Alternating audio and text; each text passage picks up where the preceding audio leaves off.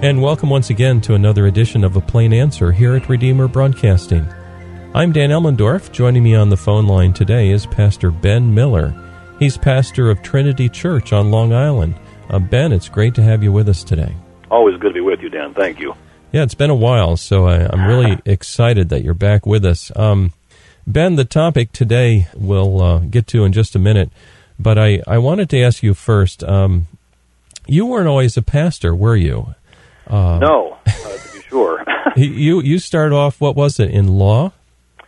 Right. I did study law. I passed the bar exam in 2000, and yet I'd have to say, in retrospect, that by the end of my, third year or so of law school, I was already, I realize now, really wrestling with a call to the ministry. I grew up in an extremely theologically confused church context, and really experienced a lot of damage from that in both my own sort of soul, my own internal development, and my own thinking, and also just in my relationships. And so it was around the time I was in law school that God began to, brought me to some people who began to sort of teach me the way of God more perfectly and open up the gospel to me, and even just simple truths about grace. And as that happened, I just began to really desire very much to become a mouthpiece of truth, to the truth that sets people free, and be able to help people who had been confused and even in some cases really exploited by false teaching and false teachers. That just began to burn in my heart, and so it wasn't very, very long after I passed the bar exam that I was already inquiring with some pastors, one of whom was Bill Shishko, my colleague here on Long Island, and began to just look into the possibility of training for the ministry. So, yeah, it's an interesting story, which I think may relate actually to our topic in a few minutes as well. Well, thanks, Ben. I'm really excited to hear that story. It touches my heart, and our topic today comes from this. We maybe watch the news on TV or hear it on the radio. Worldwide news, there's a lot of unrest in the world, whether it be Russia or ISIS in particular, cutting off Christians' heads, the big void that the present administration left in Iraq, and the bad guys came in and they're wreaking havoc. A lot of bad news, and it's so easy to get discouraged, fed up, just turn off the news and put your head in the sand almost and say, I can't take this anymore. And a lot of us can't take it anymore. But we sometimes, and maybe often, will miss the glory of the resurrection of Christ. And I was, before we opened the mics today, I was just reviewing a portion of Scripture from Isaiah 2, and it's so very encouraging, where he's saying that it shall, not maybe, but it shall come to pass in the latter days that the mountain of the Lord's house shall be established on the top of the mountains and shall be exalted above the hills, and all nations shall flow to it. Now that talks about a wonderful hope, and maybe that can get us started. Ben, what can we do? What is the truth of God for us today that he would have us have in light of this terrible news worldwide, and it seems like the Christians are losing and all of this? Maybe you could help us think about this. Yeah, well, it's something I think about, of course, all the time. Really what we're talking about here, it seems to me, falls under what theologians have called the doctrine of God's providence, that our God reigns. Our God, from the very moment of creation, He's the Most High over all the earth. He's a great King over all the earth, and I really think it's appropriate to say that the whole story of the Bible is really the story of His kingdom. That the kingdom of God is sort of the central idea of the Scriptures, and part of why I said that even my own personal story might relate to this is I think every one of us in our sort of micro story, if you like, the story of Ben Miller or Dan Elmendorf or of whomever it might be, every one of us in our small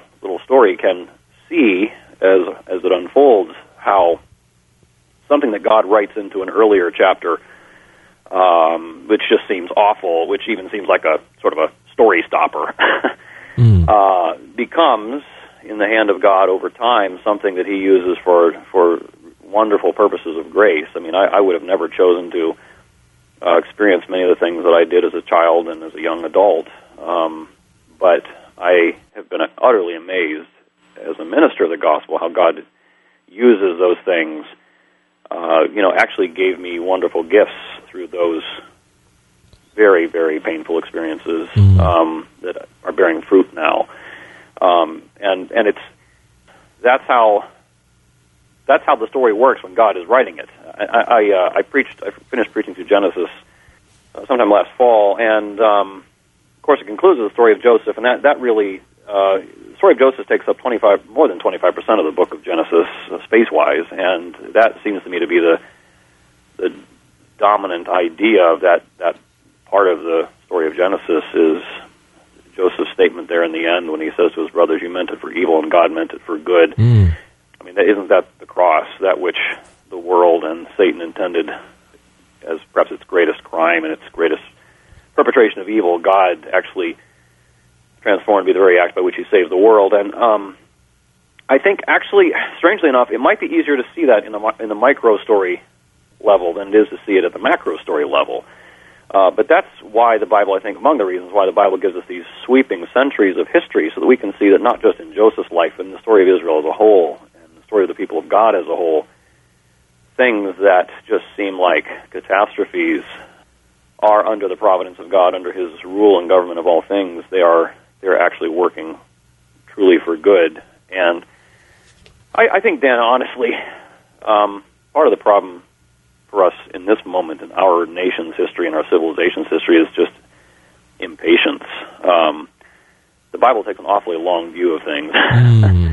And I think that when there's sort of this sense that, which I grew up in, interestingly, at the end of the 20th century, I grew up in a church context where there was a lot of talk about really expecting the world to end. I don't know if that was just because of the turning of the millennium or what, but there was just this sort of, in the late days before the fall of communism and everything, there was just this sense of, the end is near. Yeah, it's true. And that sort of deep, imminent sense of pessimism. I think that when you look at the world that way, it's very easy to sort of narrate the particular events you read in the news as, well, see, this is just further proof. But maybe there's another lens through which we could look at this, which is, well, maybe this is just one more dip in the ebb and flow of history where God is working. The church has been in very, very dark times before, where the church is apostatizing from the gospel and from obedience, and there are enormous pagan world powers that are trampling the church under their boot, and yet you just go on another century or so, and suddenly there's revival, there's reformation, and I think sometimes we just suffer from a kind of cultural impatience. In our world, everything seems to happen very quickly. We want microwave reformation, and there is no such thing. I mean, God is weaving strands that, God willing, our children and great-grandchildren, maybe great-grandchildren, they'll see the tapestry better than we do. But that's one thing I think we need to get back to, is just kind of a bit more of a long-term perspective on a lot of this. I wonder, too, you're a pastor, you're pastoring Trinity Church on Long Island. During our worship services, is it not appropriate to have this really optimism regarding the power of God? Yes. The advance of the gospel and the raising of our covenant children. Well, to be sure. I mean, where else are you going to find the ground for optimism? I mean, that in a sense, what you've just said is sort of the essence of everything that we mean by Christian hope, is that God is working. And yes, I think we definitely need to reflect on how we are not just in our catechism or whatever tools we use to teach our children the doctrine of the Christian faith, but in our mood, which I'm in what is called a Reformed church, and for those listeners who know anything about Reformed churches, there's a tendency sometimes to for Reformed churches to come off as just very kind of doctrinaire and sort of dry and stoic about our convictions. I really believe that one of the things we need to be deeply sensitive to in biblical worship is mood. Yes, amen. We are to be celebrating the greatness and the goodness of God. Not obviously that we are in any way irreverent or unaware of our need for contrition before the holiness of God.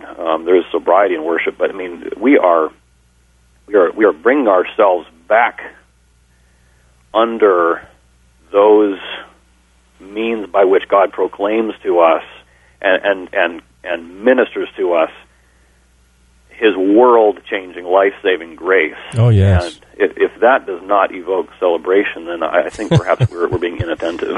Yeah, I was thinking about this before we got talking, before we went on the air. I was looking at an article, I believe it was written by Ken Gentry, and it was regarding wishful thinking or certain hope was part of the title. And it was really interesting what he said. He says, it should be the Christian's wish that the gospel of Jesus Christ make overwhelming and victorious progress in the earth. It should be our wish that the world be overflowed with the righteousness of God through our diligent, God-blessed labor. And it should be our wish that peace arise as a result of the gracious transformation of human nature under the influence of the Holy Spirit. Then he says this, why would a Christian wish for anything less? Yeah. Well, I think that's a magnificent question. And to your point about children, too, I really believe that children catch this mood, and they will tend to latch onto our mood, sometimes even in contradiction of our words if we're not careful. I mean, yes. We can talk big about the gospel, but if we don't act like we believe it, if we don't have that sort of deep, confident wishing and a really kind of grandiose wishing, because God makes grandiose promises, and we're not excited, we're not looking forward, then I think our little ones are walking into that future. So true. And they will, in the ordinary course of events, they will outlive us walking into that future.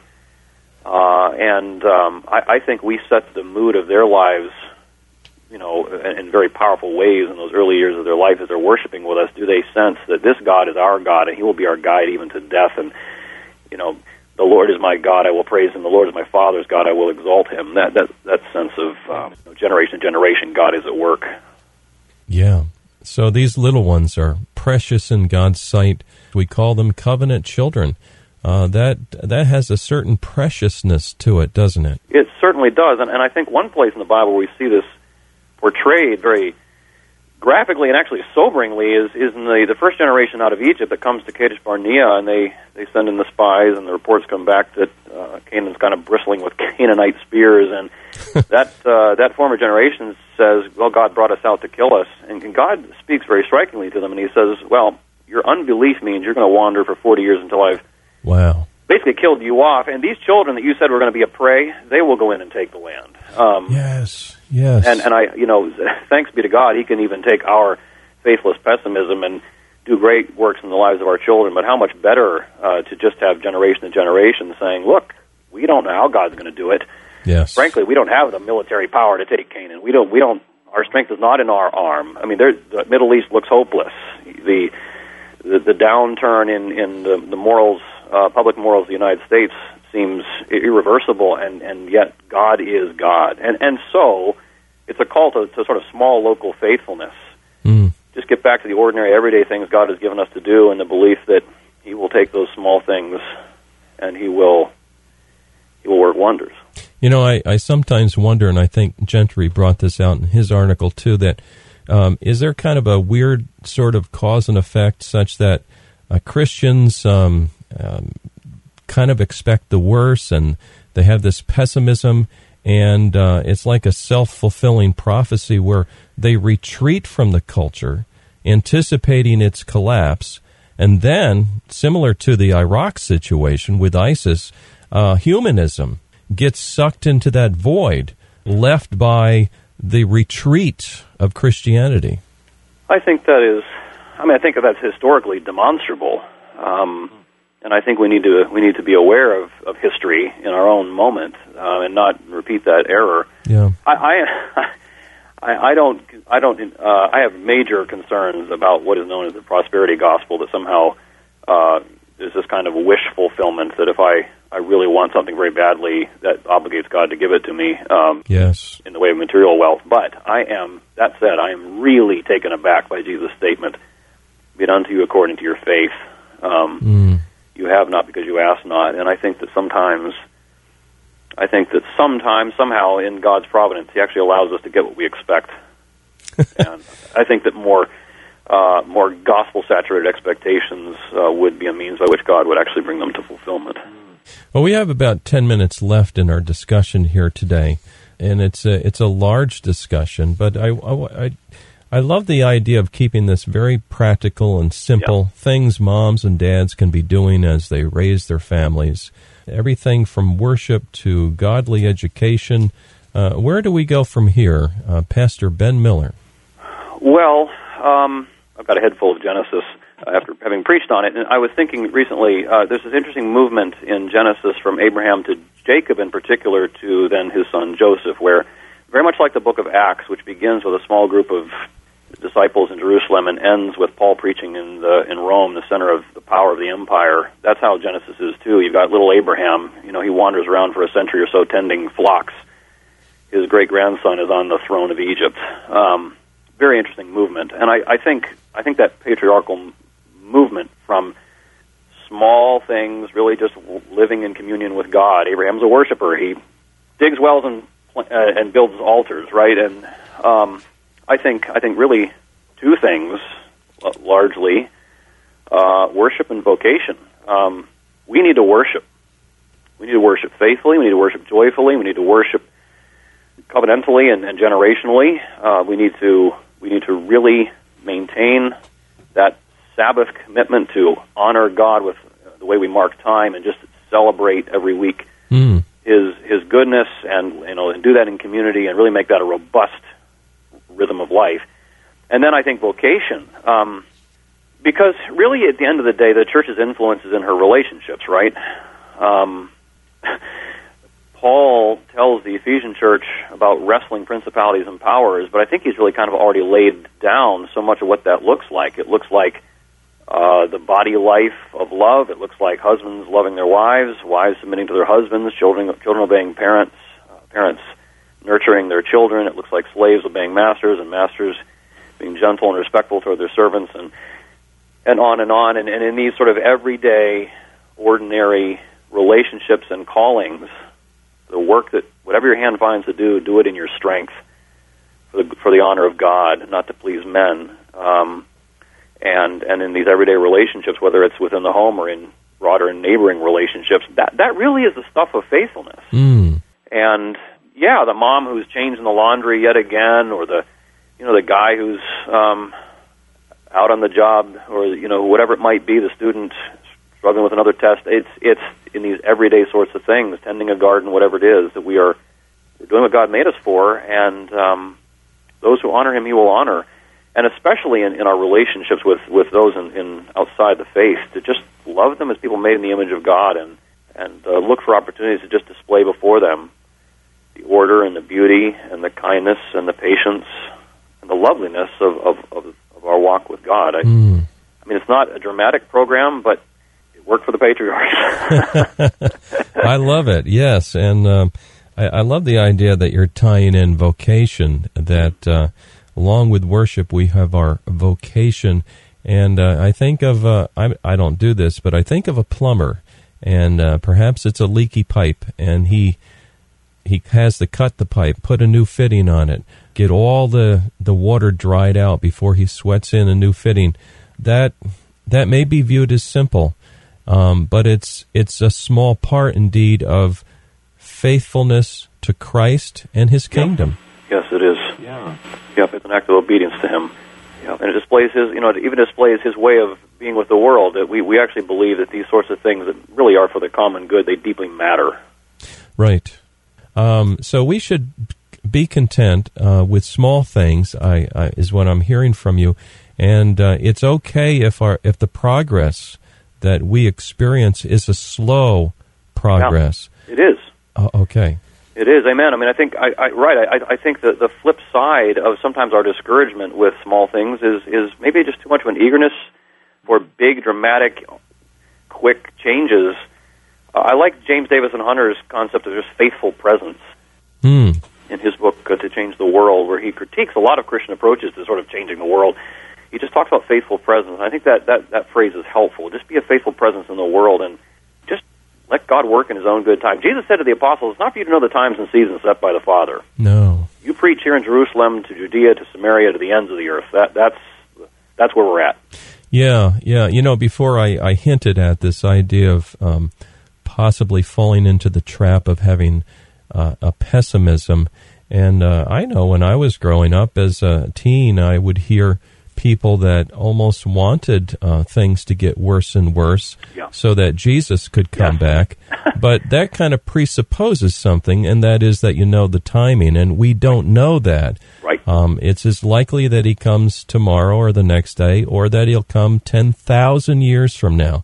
Now, that's going to blow you away to some Christians, but I really think that's what the Scriptures would have us believe. I know. I had a friend some years ago who said, I think we're in the early church still. And I was dumbfounded. That was the strangest thing I think I'd ever heard someone say about human history. And yet, as I thought about it, I thought, you know, that as I we'll talk about this maybe another time, but as I read the prophets and what they say about we ought to be expecting when Messiah comes, and of course now he has, I think it's not an altogether implausible thing to suggest. Yeah, it's an interesting thought for sure. I think you're onto a really strong point there. Before we open the mic, and we only have about 3 minutes left, I also was reading Psalm 110. It was a most encouraging psalm, and dear listener, you may want to look that up after this broadcast today. I'm talking on the phone line today with Pastor Ben Miller, and he's pastor of Trinity Church on Long Island. By the way, Ben, what's the location of where you're meeting? We moved last November to Syosset, New York, and we're at 231 Jackson Avenue. We're meeting at Faith Lutheran Church. God opened up a wonderful Lutheran congregation that they let us use their building at 1 o'clock in the afternoon, and so we're worshiping there now. It's just been a really wonderful transition, and God's been very kind to us. So it's 231 what? Jackson Avenue in Syosset, Syosset. Beautiful. Well, I'm so glad that you're able to lease a beautiful sanctuary. That's wonderful. It is wonderful. God has been just blessed us greatly. So, in closing, Ben, suppose you're speaking to mom and dad listening here today. Perhaps it's a little bit of a struggle for them. Any final word of advice in this age of a lot of bad news right now over the radio and TV? Well, I would really spend some time with Ephesians 4, 5, and 6 when Paul, the movement is through those everyday family relationships and callings that God has given His people. That is how you stand and do battle against principalities and powers. That's where the wrestling takes place, not sort of out shouting at the heavens, but just doing those everyday faithful things. So just be encouraged. I mean, our God is a warrior, and we don't fight with carnal weapons. But He has entrusted these things to us, and as we do them in His name, the gates of hell will not prevail before the movement of His church. A beautiful summary. So read Ephesians 4, 5, and 6, and be encouraged. Amen. Well, thank you, Ben Miller. I keep wanting to call you Dr. Ben Miller. Actually, you had to get your Doctor of Juris, or however you say that. Juris Doctor degree, yeah. Yeah, so you are a doctor, and well-studied, and now in theology, very well-studied. Thank you so much for joining us today. Thanks for having me, Dan. God bless. Yeah, same to you and your church. And, dear listener, this entire episode is up on our website. Check it out. We're found at redeemerbroadcasting.org.